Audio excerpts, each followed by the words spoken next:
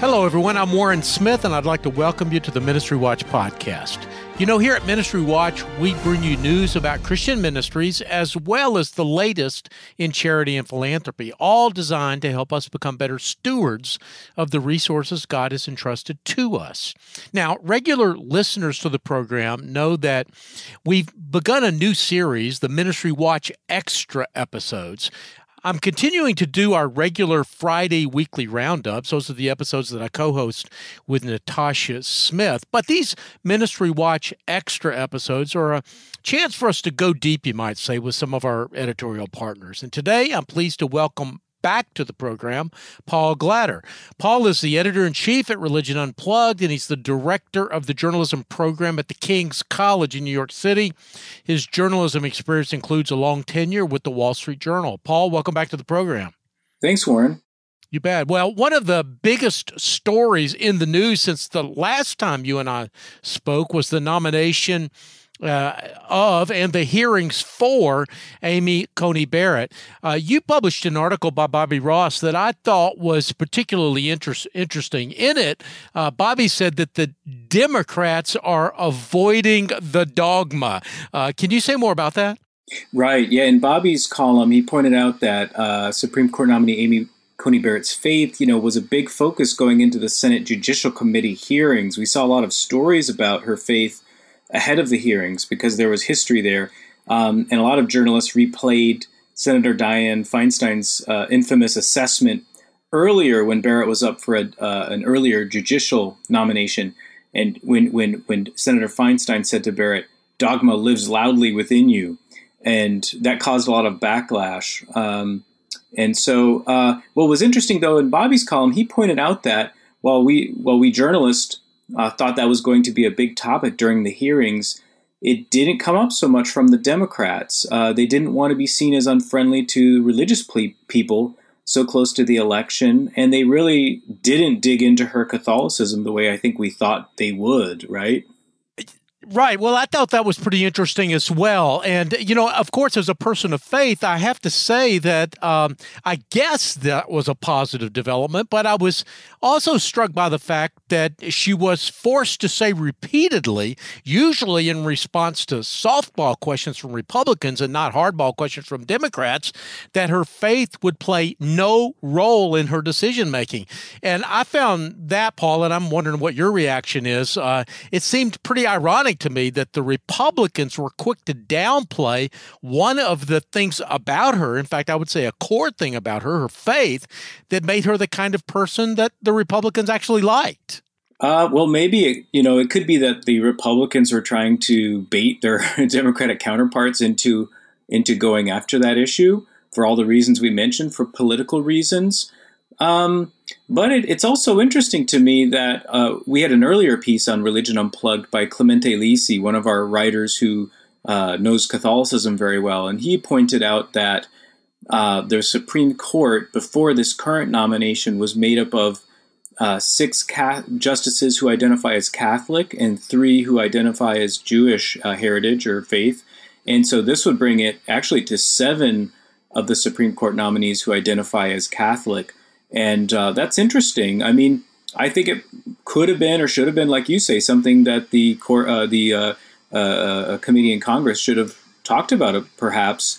And Bill Maher, for example, the comedian, went after this point, saying, Catholics are a smaller percentage of American population dramatically than how they're represented on the court. And of course, he didn't like that. So, yeah, it's puzzling why the Democrats didn't delve into that more. Yeah, it is. I've often thought about this whole issue of Catholics on the court, especially, and also a lot of Catholics have a very strong presence in places like the Federalist Society or the Becket Fund for Religious Liberty, for example. And I think it may be, and of course this may go, Paul, far afield for what we want to talk about here, but, the Catholics have a very strong tradition of natural law and Catholic social teaching, which is which doesn't really shy away from this frontier that exists between religion and ethics and politics. The Catholic social teaching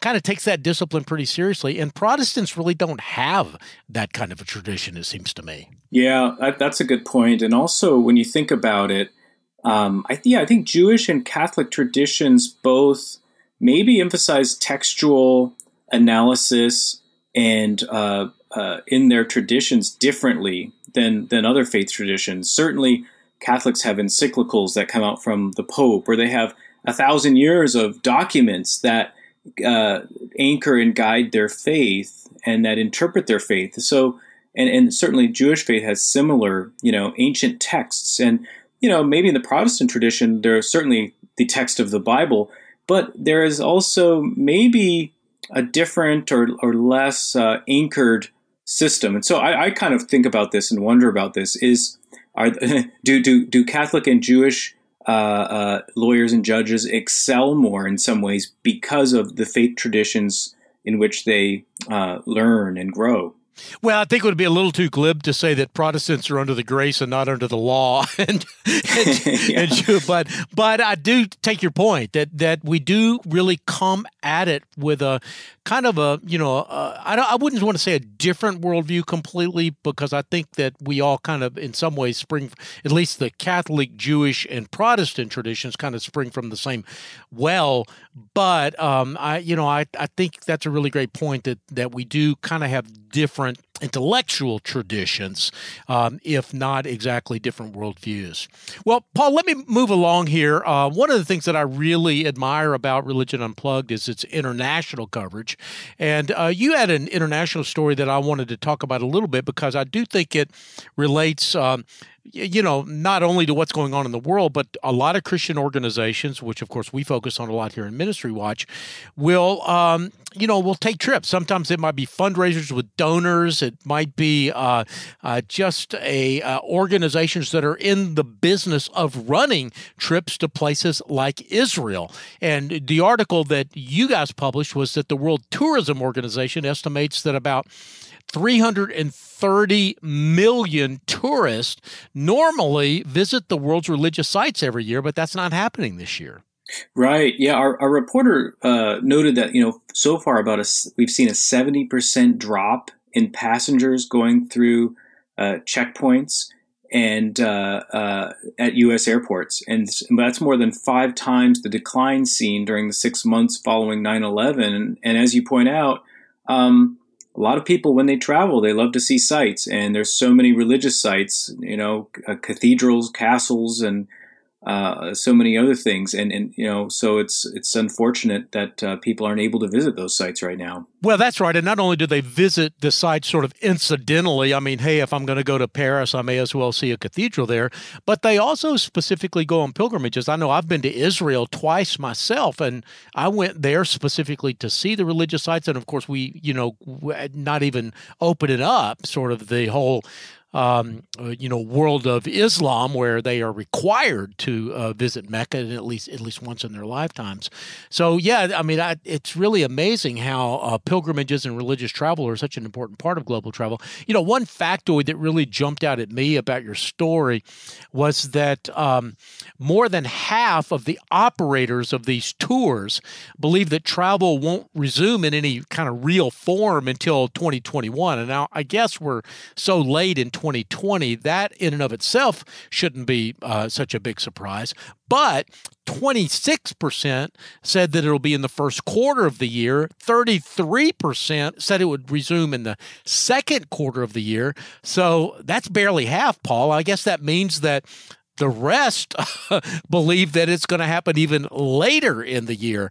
These tour shutdowns, as you've already alluded, were have been lasting a long time, not like the 9/11 attacks, which shut down travel for a little bit, but then it pretty quickly resumed.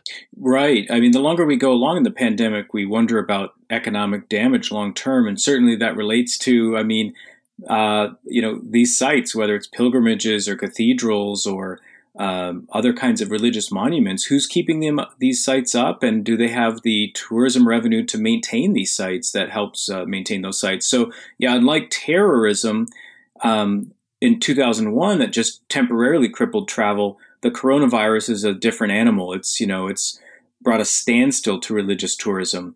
And our reporter notes that this past June, just 5,800 people visited Israel, which is a huge decline from the previous year when there was 365,000 people who traveled to Israel during that same month. The Israel Hotel Association estimated the pandemic will cost $1.16 billion in losses this year to the country's tourism industry. And what's interesting is our one of our writers from Jerusalem himself is a journalist, but he also does tour guiding on the side. And so people like him are suffering in this process and scrambling to figure out other ways to make a living. Yeah, well, Paul, I want to shift gears with you just a bit.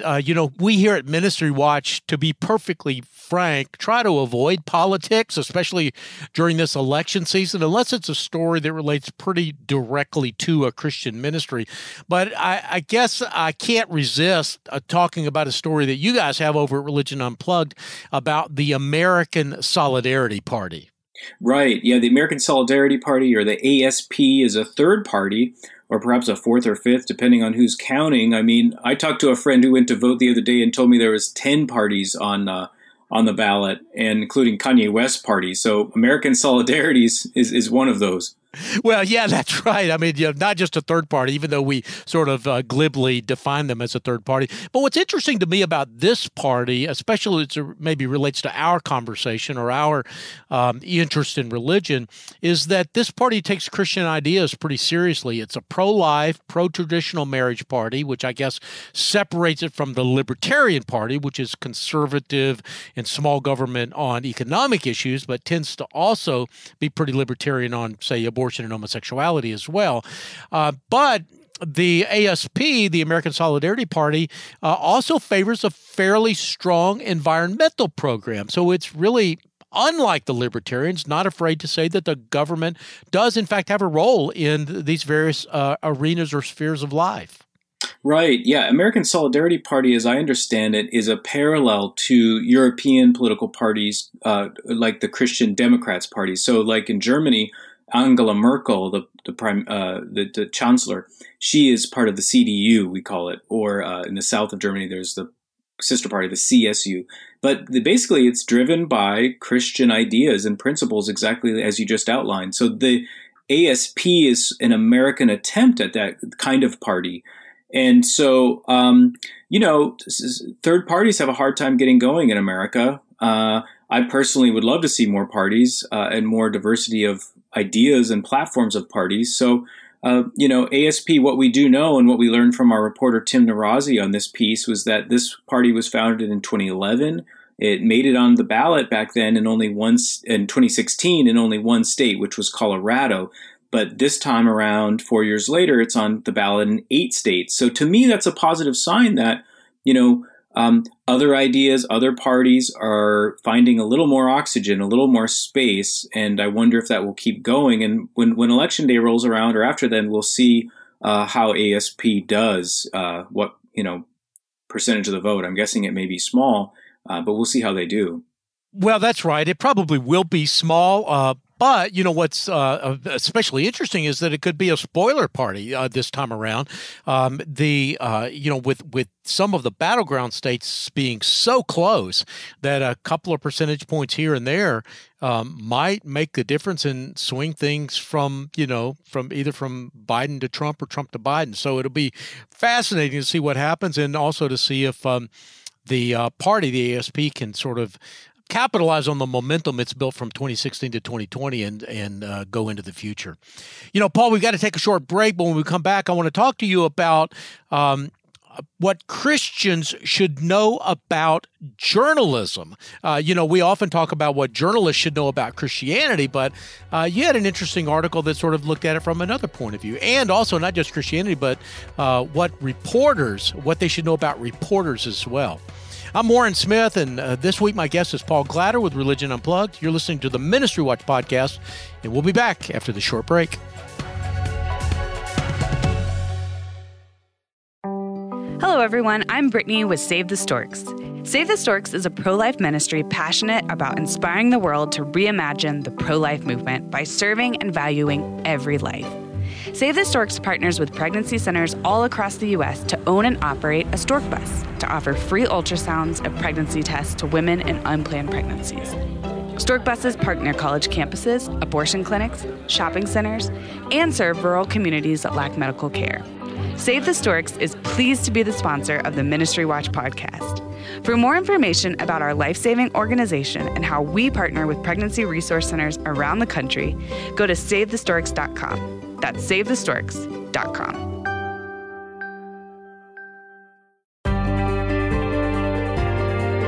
Welcome back. I'm Warren Smith with Ministry Watch. My guest this week, Paul Glatter with Religion Unplugged. You know, Paul, both Ministry Watch and Religion Unplugged have done a ton of stories about COVID, many of them focusing on religious liberty controversies. But you had a story up at Religion Unplugged that focuses on how churches have stepped into the brokenness, if you will, that COVID has created in many communities to actually help people. Right. Yeah. A reporter told us about public schools in Alaska's capital of Juneau that moved to virtual classes because of the COVID-19 pandemic, and some students were put in a dire learning situation. Yeah, they sure were. You know, Paul, I've actually lived in Alaska. I've not lived in Juneau, but I've flown over it. I've waved at it. But I've lived in other cities in Alaska. And I got to tell you that the vast majority of the state doesn't even have cell phone reception, much less internet connectivity. Right. So that's where the churches came in here in this instance. One of our contributors, Bobby Ross, he wrote about that a number of these churches opened up their doors and their Wi-Fi networks to help local kids, school kids. Yeah, the Juneau Church of Christ, for example, one of the churches that Bobby focused on, 100-member congregation that was just a block away from the school it was serving. Yeah, so Bobby tells us that the church opened its annex building to provide Wi-Fi and tutoring for Glacier Valley students. That happened 4 mornings per week. 6 to 10 children would connect to classes via Zoom and work on their assignments at this church. And members of the congregation, he tells us, helped students with their homework as well as arts and crafts and puzzles, while the church furnished bottled water and snacks to take care of those families and those children. Well, it's a really great story and, you know, an example, I think, of Christians running toward the brokenness of the world rather than trying to separate themselves from it and be a part of the solution. And there's a whole lot more to Bobby's really great story than we're able to cover today, but you can go to Religion Unplugged and you can find that story. Paul, I'd like to sort of widen our view just a little bit and talk about one of the opinion pieces on your site. It's a story that I deeply resonated with, and I just wanted to kind of talk about it a little bit, by Rob Vaughn, who is both a Christian and a television news anchor for a secular station in Allentown, Pennsylvania. Yeah, right. So Rob sent us a note and had become aware of our site and had a piece, an opinion column he wanted to publish with us that just dealt into how Christians can understand the media and how the media can understand Christians better, and explained, who he is and how he does his work. And I think that's an important question and conversation to wrestle with, and it's something that we do wrestle with both at the Media Project, a parent nonprofit, over religionunplugged.com, as well as my work as a professor of journalism at the King's College in New York City, with my students and with journalism friends in New York City. I think it's a good question and that we continue to talk about. And so I'm glad Rob wrote about it. Yeah, no, I absolutely agree with you. And, a lot of times, though, that question is framed in this way, and I don't think this is a bad way to frame it, which is that, the mainstream media, they just don't understand Christians. They're liberal. They don't have any Christian friends or any conservative friends. They're in this, New York or Washington, D.C. bubble. And I think there's a lot of truth to that. In fact, with Marvin Olasky, I wrote a book called Prodigal Press, which explored that idea in more than 350 pages. So I'm very sympathetic to that idea. But what I liked about Rob's story is that he basically turned the tables a little bit and said, you know what? there's a lot that Christians need to understand about journalism and how it works and what we should expect out of the journalism that we're consuming, how to consume it, and also that journalists are kind of real people too. In fact, the first thing that he says in this article is that news consumers, and he means us, need to be savvy. Right. I think that's, an excellent point. One of the dangers is if we go through life trying to only read or hear from everybody who thinks and speaks exactly as we do, right? And that's the called confirmation bias, that a lot of people, that's naturally what we kind of tend toward. Whereas the idea of news, the idea of journalism that reports on objective, facts and attempts to be neutral, sometimes that makes us uncomfortable. And certainly there is truth that there is media bias that exists from the right and the left. And a lot of our mainstream media does tend to have a center left to leftward bias. And so I think one of the things that Rob and others, and I think you and I think and talk about, is we need to, as people of faith, we need to read and watch broadly, not just one cable network, not just one online news site, but to distinguish between, but to watch several. And then as we do that, and to read several publications, as we do that, pay careful attention to what is the piece a opinion piece like Rob's column, or is it a feature story, or is it a straight news report, and is it labeled correctly in those categories? And then think about, okay, is there a bias that's present on this network or in this publication, and is that labeled and presented correctly? Can I recognize that? And so that's part of it. And it's actually, it's good to wade into different parts of the debate. It's good to think about a news event happening in the world and to see it from a couple of different perspectives or lenses.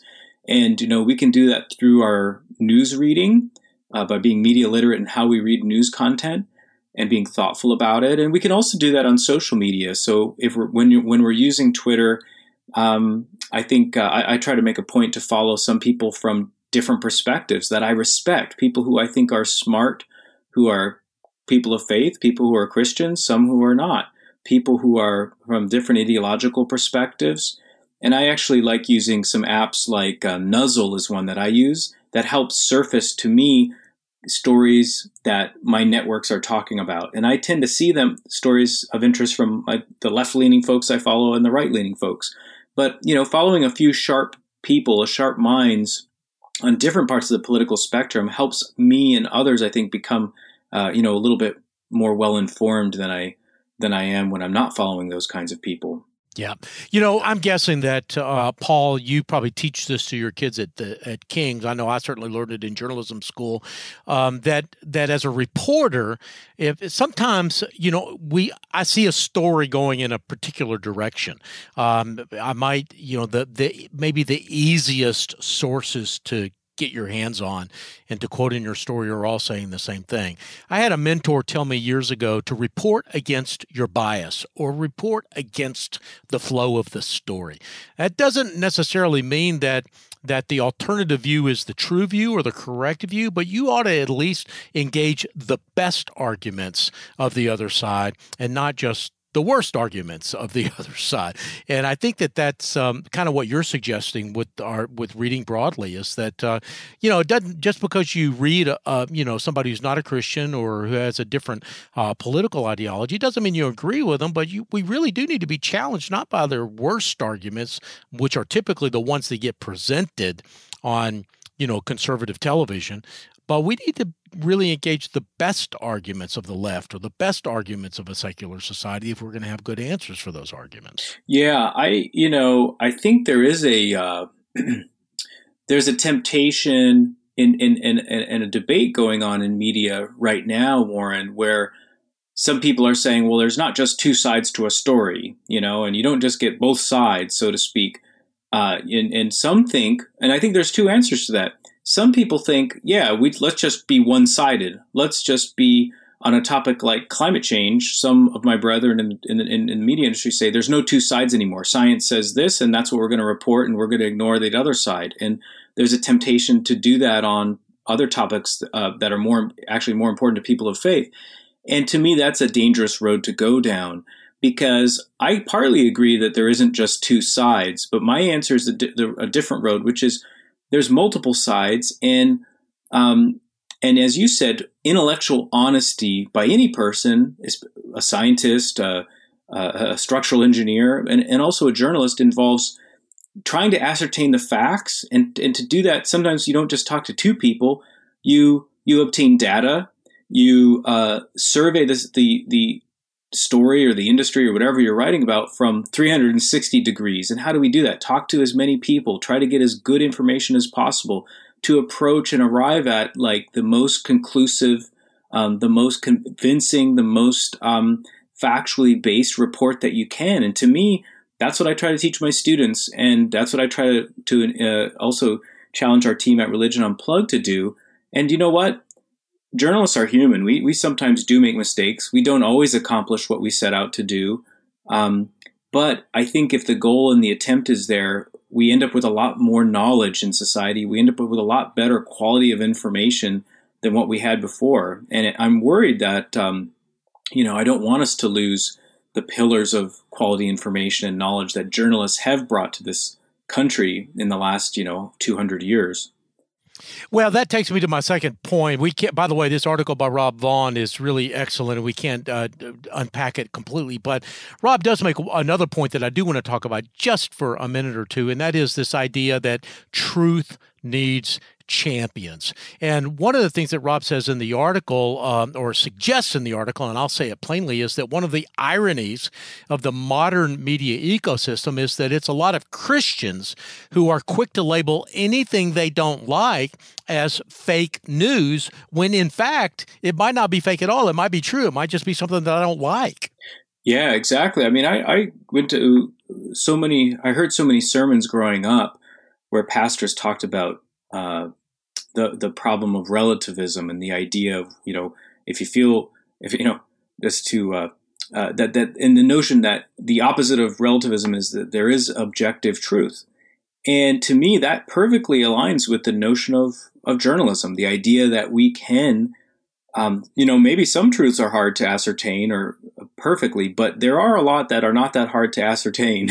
There are a lot of facts that we can nail down and report clearly. And I think, so therefore, I think Christians need to champion that and not oppose it. And it is troubling to me if we see political leaders in our country or other countries that are attacking the press because they don't like the facts that the press is reporting. And so we need a thriving and independent and even perhaps an aggressive press. Yeah, well, I think that's exactly right. Well, this article, Paul, I could talk about all day long, but just a couple of really quick pieces of advice that your reporter, Rob Vaughn, closes with. He says that there are some things that we as Christians can do. Is that one is to call your local reporter, that if there's a story you don't like, or if there's a perspective that's missing from the story, a lot of reporters would love to hear from you. And I know these days, a lot of reporters have their email addresses and sometimes their phone numbers in the paper itself or on the website. And the other thing that he says, and I'll leave it at this, is that we should be praying for journalists, that journalists are people too, so to speak, and that we should pray for them. And it changes our hearts and posture towards these people. But also, I don't know about you, Paul, but I believe prayer can actually have an impact on people. They can have an impact on journalists and the way they see a story. Absolutely. And, I like those points. I think they get to the issue of dignity. And we need more dignity in the world, and so treating anybody, but in this case, we're talking about journalists as humans created in the image of God. Maybe if Christian readers or audiences are able to rise above cynicism, be in touch in a civil manner with journalists, to pray for them. I think that's incredible. I think that's great advice. And so do I. Yeah, and on your point too, of how do you communicate to reporters. I really like that. And because I actually got a grant and built a technology that allows that it can be embedded in newsrooms on their digital news sites that allows people to give feedback in a new way to newsrooms, to editors and reporters. So, and that's actually, it's installed in 12 different news organizations right now. I've been talking about it at major conferences. We could revisit that at some point, but I say that because it relates to, I think, the work of journalists and those of us involved in startups around journalism or education in journalism. We're going through an evolution in this field, and diverse people, including Christian people, need to be involved in that evolution, both as entrepreneurs, as journalists, and as audience members. And so I think, this piece by Rob and our discussion of it, to me, really celebrates that, the idea of what's our duty here, what's our responsibility, how can we help rebuild structures and flows of information that's so important for our communities, so important for our families.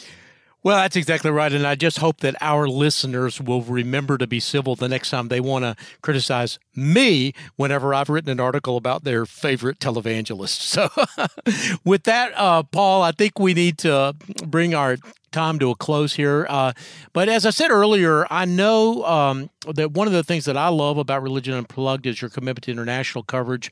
And it's hard to do well. It's expensive. But you guys have kind of put a stake in the ground regarding international coverage. Can you talk a little bit about your international reporting fund and how people could make a contribution to that? Absolutely. So, yeah, doing good journalism costs money. We love being able to pay journalists, whether they're from the Democratic Republic of Congo or Romania, to pay them something for their work. And, one example was we have a incredible photojournalist who's from Romania, and she travels different parts of the world and when she sees a good religion story, she tells us what she found and asks if we can pay for it, because someone needs to pay her to be able to do that kind of work and to pay for fuel or airplane ticket or, camera costs, etc. So she did an awesome story on Orthodox Christians in Romania who go diving, scuba diving, to retrieve a cross that the bishop throws every year in this part of Romania. That's an example of the kind of international stories we're trying to show: visual stories, video stories, podcasts, interviews, and text-based, magazine stories. And so we always are paying our writers, but we need to continue to raise money from readers and donors to be able to pay those writers. And so people can donate to that fund right on our website, and it goes to our accountants, and we flag it as to our budget for our reporting and our freelance pitches that come in. And so you are funding directly the journalism that we do. And so we appreciate those who are helping us in that way, and look forward to more friends who are able to sponsor us in that way. You bet. Well, Paul, listen, thanks again for being on the podcast this week. Thanks to the work that you do for the work that you do at Religion Unplugged. By the way, if you want to know more about the International Reporting Fund or read some of the stories that we talked about for Religion Unplugged, you can go, of course, to religionunplugged.com. To find out more about Ministry Watch and our approach to journalism, of course, you can go to ministrywatch.com. A couple of housekeeping items before we go. Thankful to all of you who have rated the podcast. It's real easy on your podcast app. Just scroll down to the end of the episodes, and you can just, with one touch, rate us. It's real easy to do that. It's free, and it really does help us a lot because it gives search engines another reason to find us, and it's a way that you can support the program without any financial contribution whatsoever. But, of course, if you do want to make a financial contribution, both Religion Unplugged and Ministry Watch are donor-supported. And as Paul just said, there's a way right on the front page of Religion Unplugged that you can contribute to their International Reporting Fund. Also, you can contribute to Ministry Watch by going to the ministrywatch.com webpage and hitting the donate button at the top of the page. The producers for today's program are Rich Rosell and Steve Gandy. Here at Ministry Watch, we get database, technical, and editorial support from Kathy Goddard, Stephen DeBerry, Christina Darnell, and Casey Suddeth. Thanks to those on the Religion Unplugged team this week, Bobby Ross, Ken Vaughn, Megan Clark, and the rest of the Religion Unplugged staff for providing content for the conversation that you heard from Paul and me today. I'm Warren Smith, along with my co-host this week, Paul Glatter. You've been listening to the Ministry Watch podcast. Until next time, may God bless you.